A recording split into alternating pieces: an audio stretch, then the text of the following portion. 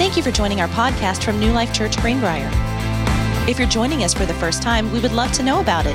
Just text Greenbrier to 88,000 and fill out one of our Connect cards. Now, let's listen in to today's message.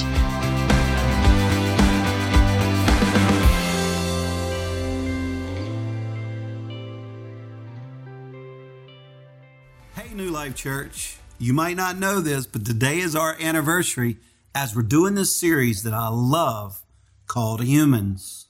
Inside of that series today, we're going to be talking about how to love the hard to love. You know, people you don't like much.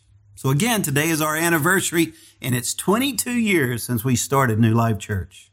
And I know for a fact, and so does Michelle and a few others, this almost didn't happen. Mainly because of insecurity. It was scary.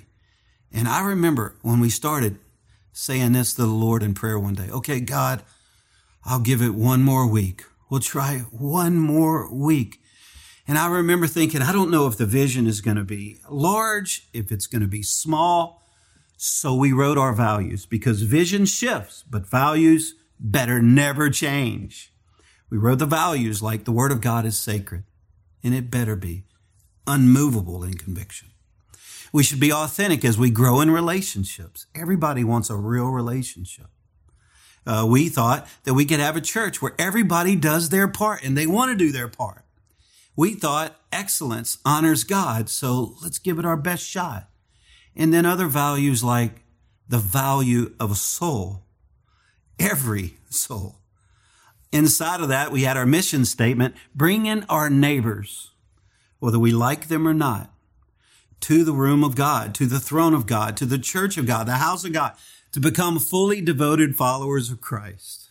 And one contributing verse that gave us that was Jesus. One time he was asked, could you put into a footnote, could you just put into a sentence the entirety of the Bible into one idea?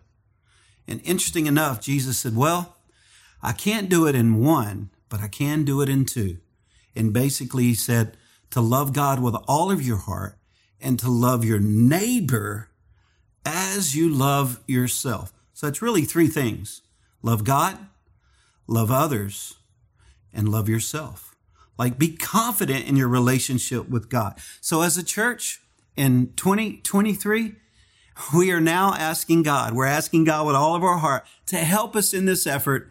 We've sort of framed it around this year, God, would you help us grow again as a church? And he is. But also, God, would you help us grow up? And here we are right back to this human series where God is going to ask us. It's hard. It's hard for me and you to love people who are hard to love. So when we started this church, I was traveling around doing the best that I could to coach different churches. And inside of that, I was taking copious notes on how to build a church and how not to build a church. When I would see it done right, I was writing it down. When I would see it broken, I was writing it down. But truthfully, I was just hoping that when we started this church, we could win a soul or two, that we could love people, like love them so much that they would want to be a part of our church. But I didn't mind if we only had a few families. So we could go to Popeyes. They don't sit many people there and eat red beans and rice. That's how you keep relationships. But then the Lord started growing our church, and it's grown really large. Many families, but the values, they haven't changed, but they're always trying to change. And it gets harder. And now we have more responsibility than ever before because the Bible says when you've been given much, much will be required. The responsibility, to me, responsibility means responding to his ability. So with that in mind, look at this verse in the Beatitudes. In the book of Matthew, chapter 5 and verse 7, it says, blessed are the merciful, for they will be shown mercy. Blessed are the pure in heart, for they will see God. Blessed are the peacemakers. So far, it's nice. For they will be called children of God. But look at this. Blessed are you when people insult you, persecute you, and falsely say all kinds of evil against you because of me. Rejoice and be glad, because great is your reward. Like to love them. That's where the mercy comes from. It's easy to love certain people in our church, like the Pat Hills or even my wife, Amir. Have you ever met him? Harry Bates, Katie Bizet, my Aunt Laverne. Anyone can love them. Think of the nicest person you've ever met. Easy to love them. But aren't you glad that Jesus loved you when you were not so easy to love?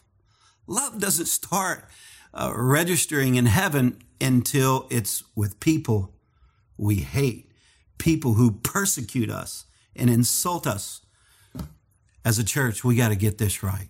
So I was telling a bunch of people recently that confidence, it's a strange thing, because when you have confidence and you have it and you're walking with it, you think you're never going to lose it. But then when you lose it, you think you're never going to get it back. Do you know what? It's the same with relationships. When you have them, you think you're never going to lose them. But when you lose them, and I can speak from a personal place, and when you lose them, you think you're never going to get it back. So today, we're going to try to show you with all of our heart how to get it back. And here's a hint.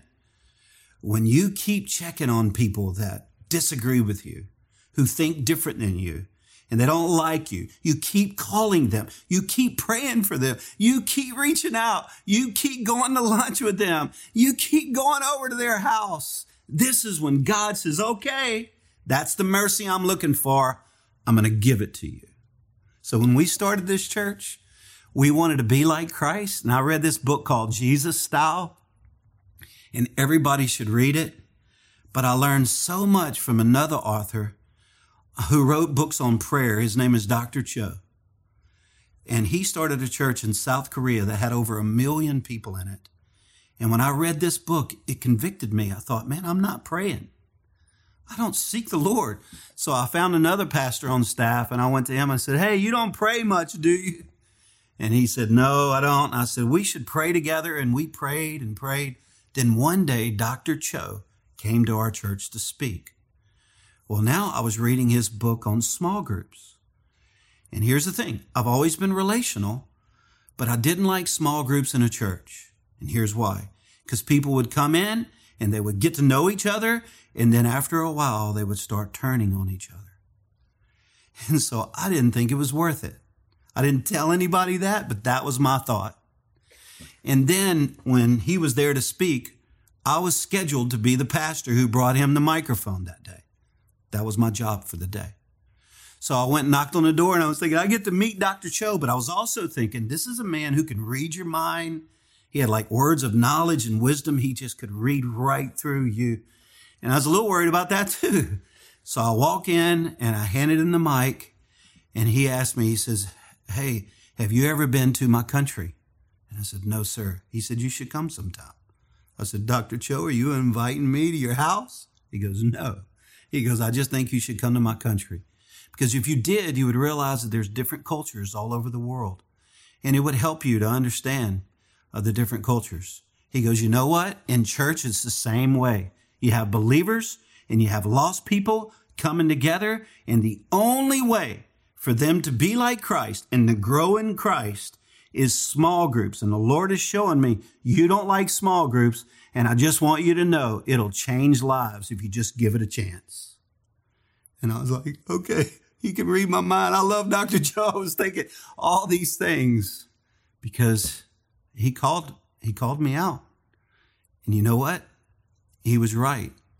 The weakest churches in the world are churches where people just assemble together on a Sunday, but never walk through life together in life groups.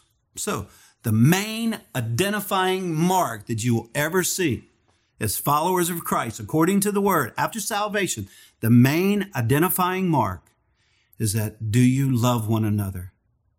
Do you love people who are hard to get along with? And I promise you, if you go out and attempt to love people, you're going to learn quickly just how hopelessly selfish you are without Christ and how extremely unloving you are without Christ. And so the Bible says that it's the same Spirit that raised Christ from the dead that dwells in you. For example, this woman who was caught in adultery. We have Jesus, and we had these religious people who didn't love one another. And you can see that they had two different views of this lady. Jesus loved her, and everyone pointed out her weaknesses. They were saying she's not worthy. She is a sinner. She is gross. She is filthy. She was caught. She's a commandment breaker. She's the lowest. She's on the wrong side of morality. She's on the wrong side of politics, the law. She's worthy of death. And all of this is true without Christ. But Jesus says this to them. He said, you guys are forgetting one huge thing.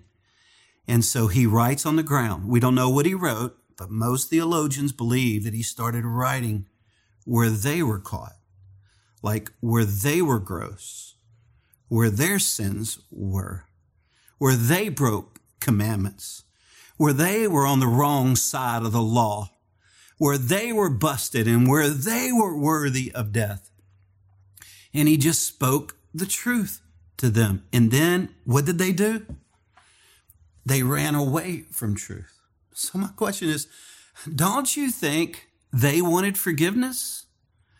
Yes, but then why did they run away? Because they didn't want to deal with their sin. They just wanted to destroy her for hers. And this is what happens if you don't allow the Lord to heal you and to completely restore you of your shame and your sin. Then you're going to always be pointing at everybody else's sin. They wanted her to pay for her sin, and everybody's sin has to be paid for. Either you're going to pay for it or you're going to let Jesus pay for it. So Jesus told them, let the one of you who's without sin throw the first stone. And by the way, the first stone was their best stone. They would always have the kill shot stone, the first one, the one that they would throw first. It was called kill shot. It was the one that was the most accurate. And he said, you can't throw stones when you're not recalling the sin that you've been forgiven of. If you forget that, you're going to look down on everybody else. But the person who knows that they've been forgiven, they drop stones. They don't throw the kill shots. So it's easy to forget the mercy and grace. By the way, mercy is not getting what you deserve.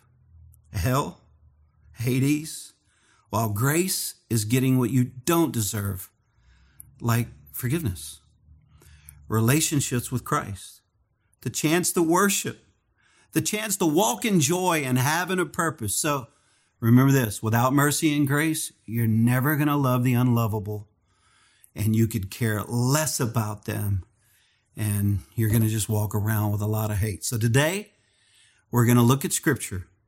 All of the campuses all across the state are going to be talking about Zacchaeus.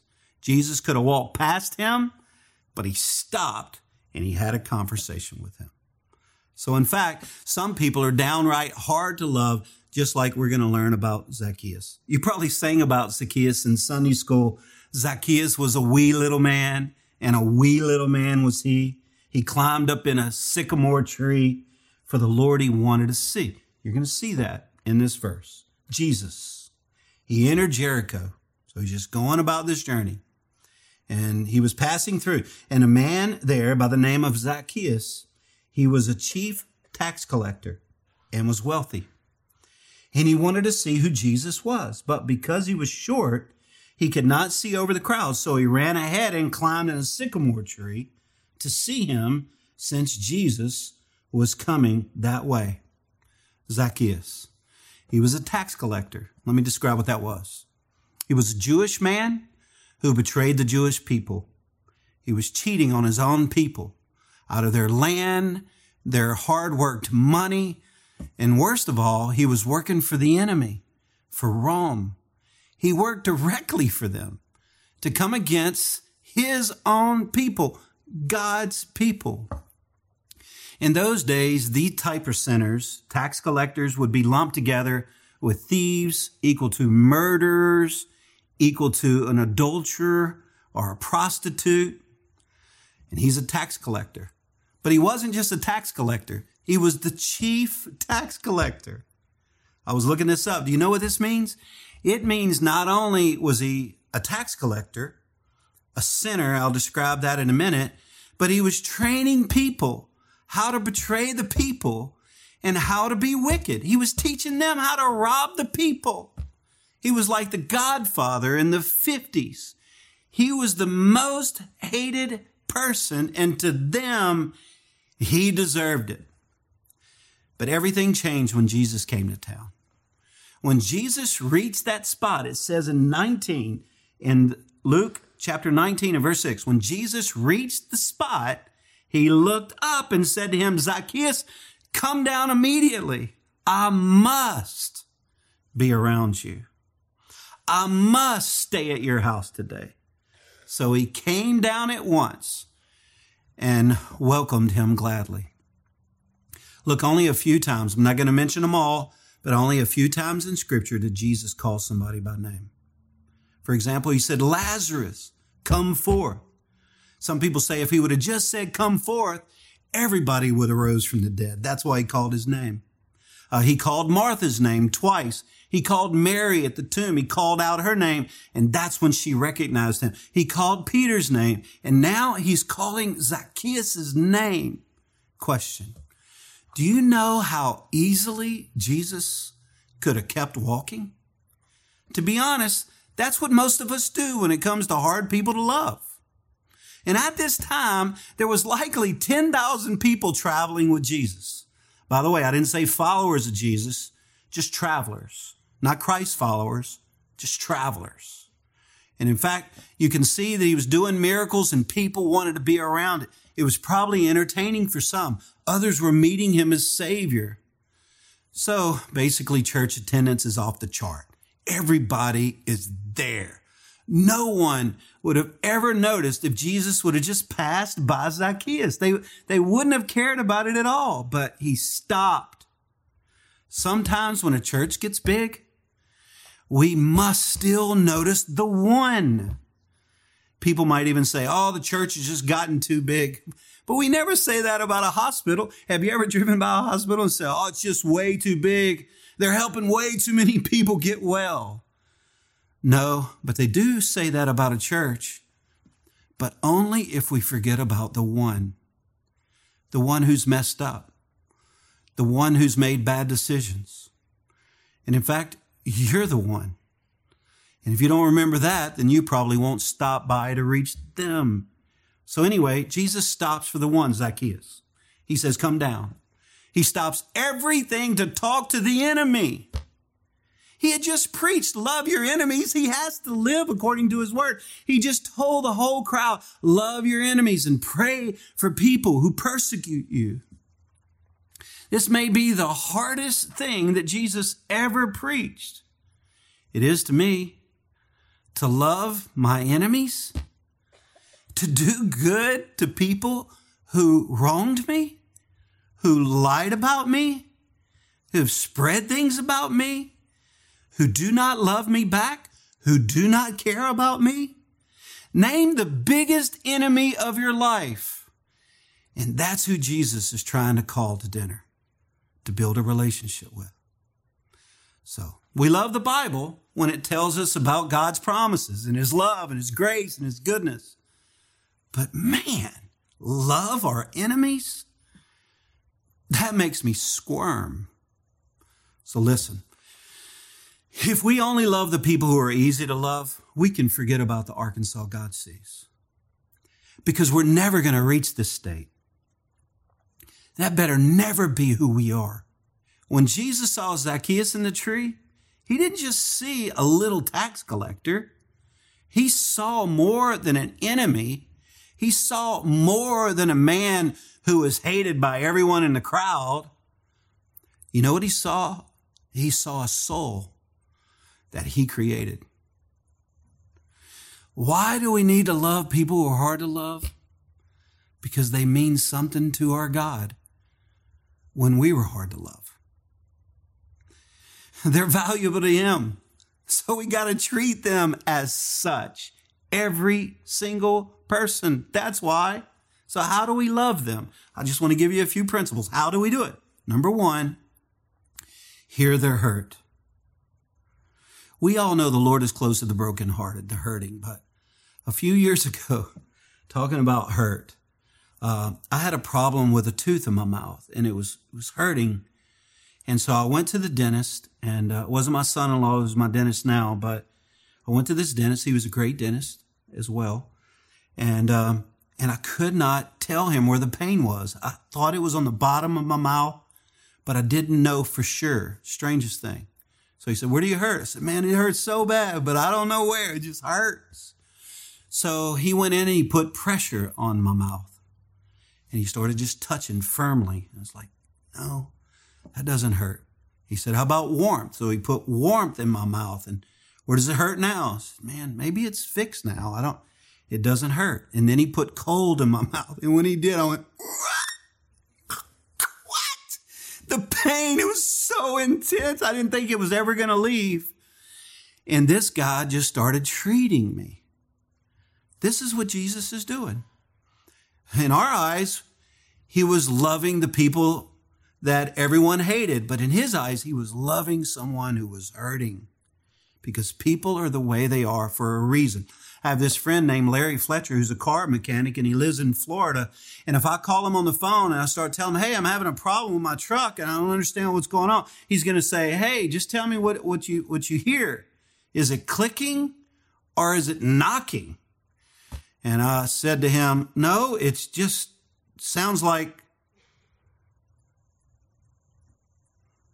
He goes, "I didn't hear you." I said, "That's because it's not starting. The engine blew up. It's not making any noise, bro. It's gone." But seriously, though, sometimes if you listen, you can hear the sound of hurting people even when nothing is said. I'm doing a funeral this week with a faithful member of our church, and his son died. And I know what's going to happen, man, is it's going to be a room full of hurting people. And that's what happens at funerals. But that's also what happens at every Sunday morning church. And that's also what happens at the person that lives next door to you. And how are we ever going to be a Christian who wins other people if the person next door is someone we hate and they have cancer and we're not helping them cut their grass and we're not over there giving them lasagna when they're starving because they can't take care of one another? How are we going to reach Arkansas if we don't love people who we don't agree with? I remember one time there was a man who had fallen into adultery, and I saw him at the mall. And when he saw me, he just hid. He hid down.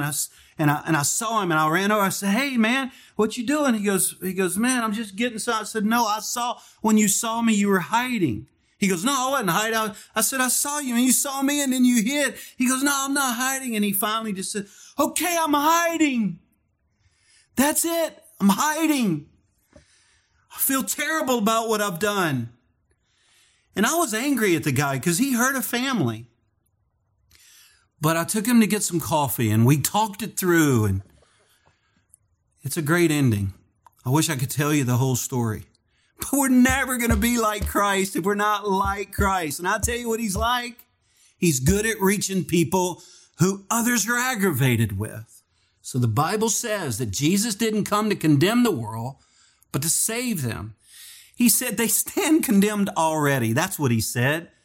They're already hurting without him. When you are hurt, you're going to hurt other people. But if you care, you're going to hear them. This is what we're talking about. People who hate believers are mostly dealing with shame. They're hurting.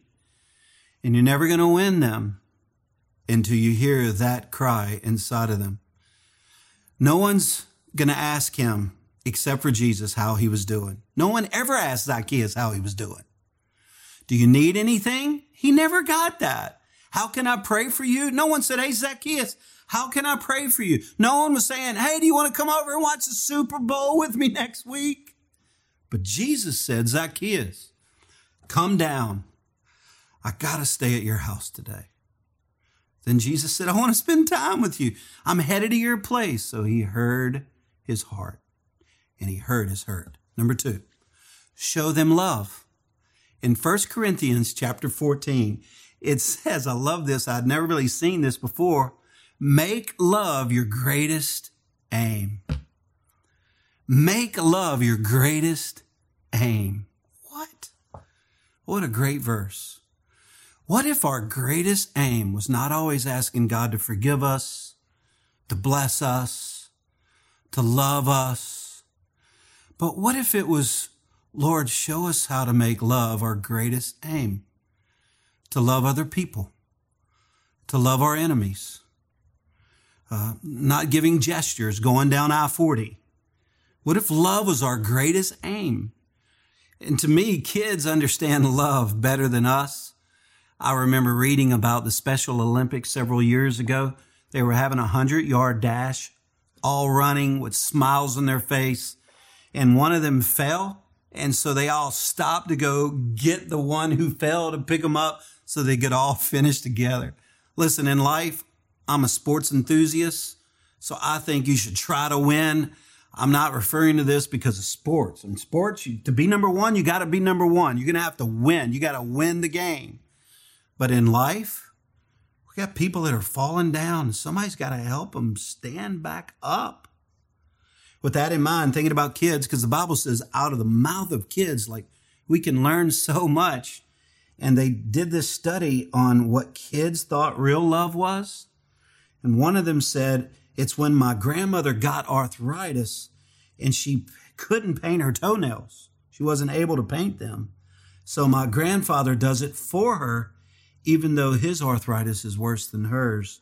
That's from Rebecca, age 8.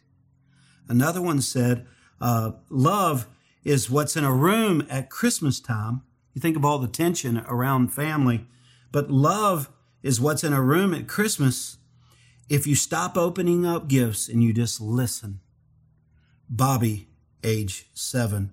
And then the last thing, there was a kid who his next door neighbor was an old man who lost his wife after 52 years of marriage. So he told his mom, again, we're talking about loving people. He told his mom, Mommy, can I go over and talk to him? And she said, yes. And when he returned, his mom said, what did you say to him? And he said, Mommy, I didn't say anything. I just helped him cry.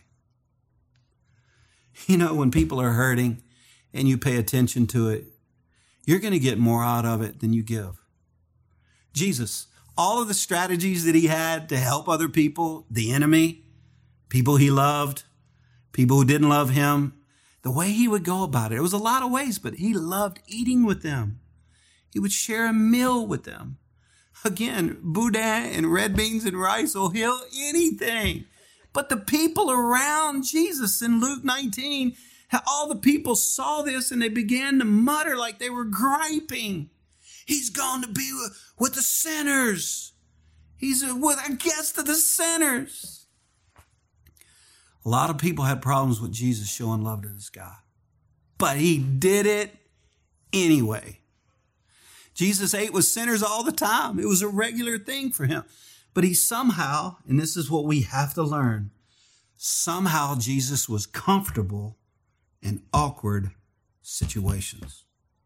Loving people doesn't mean that you have to agree with them. Jesus never compromised. Do you think he compromised? If he did, he's not Jesus.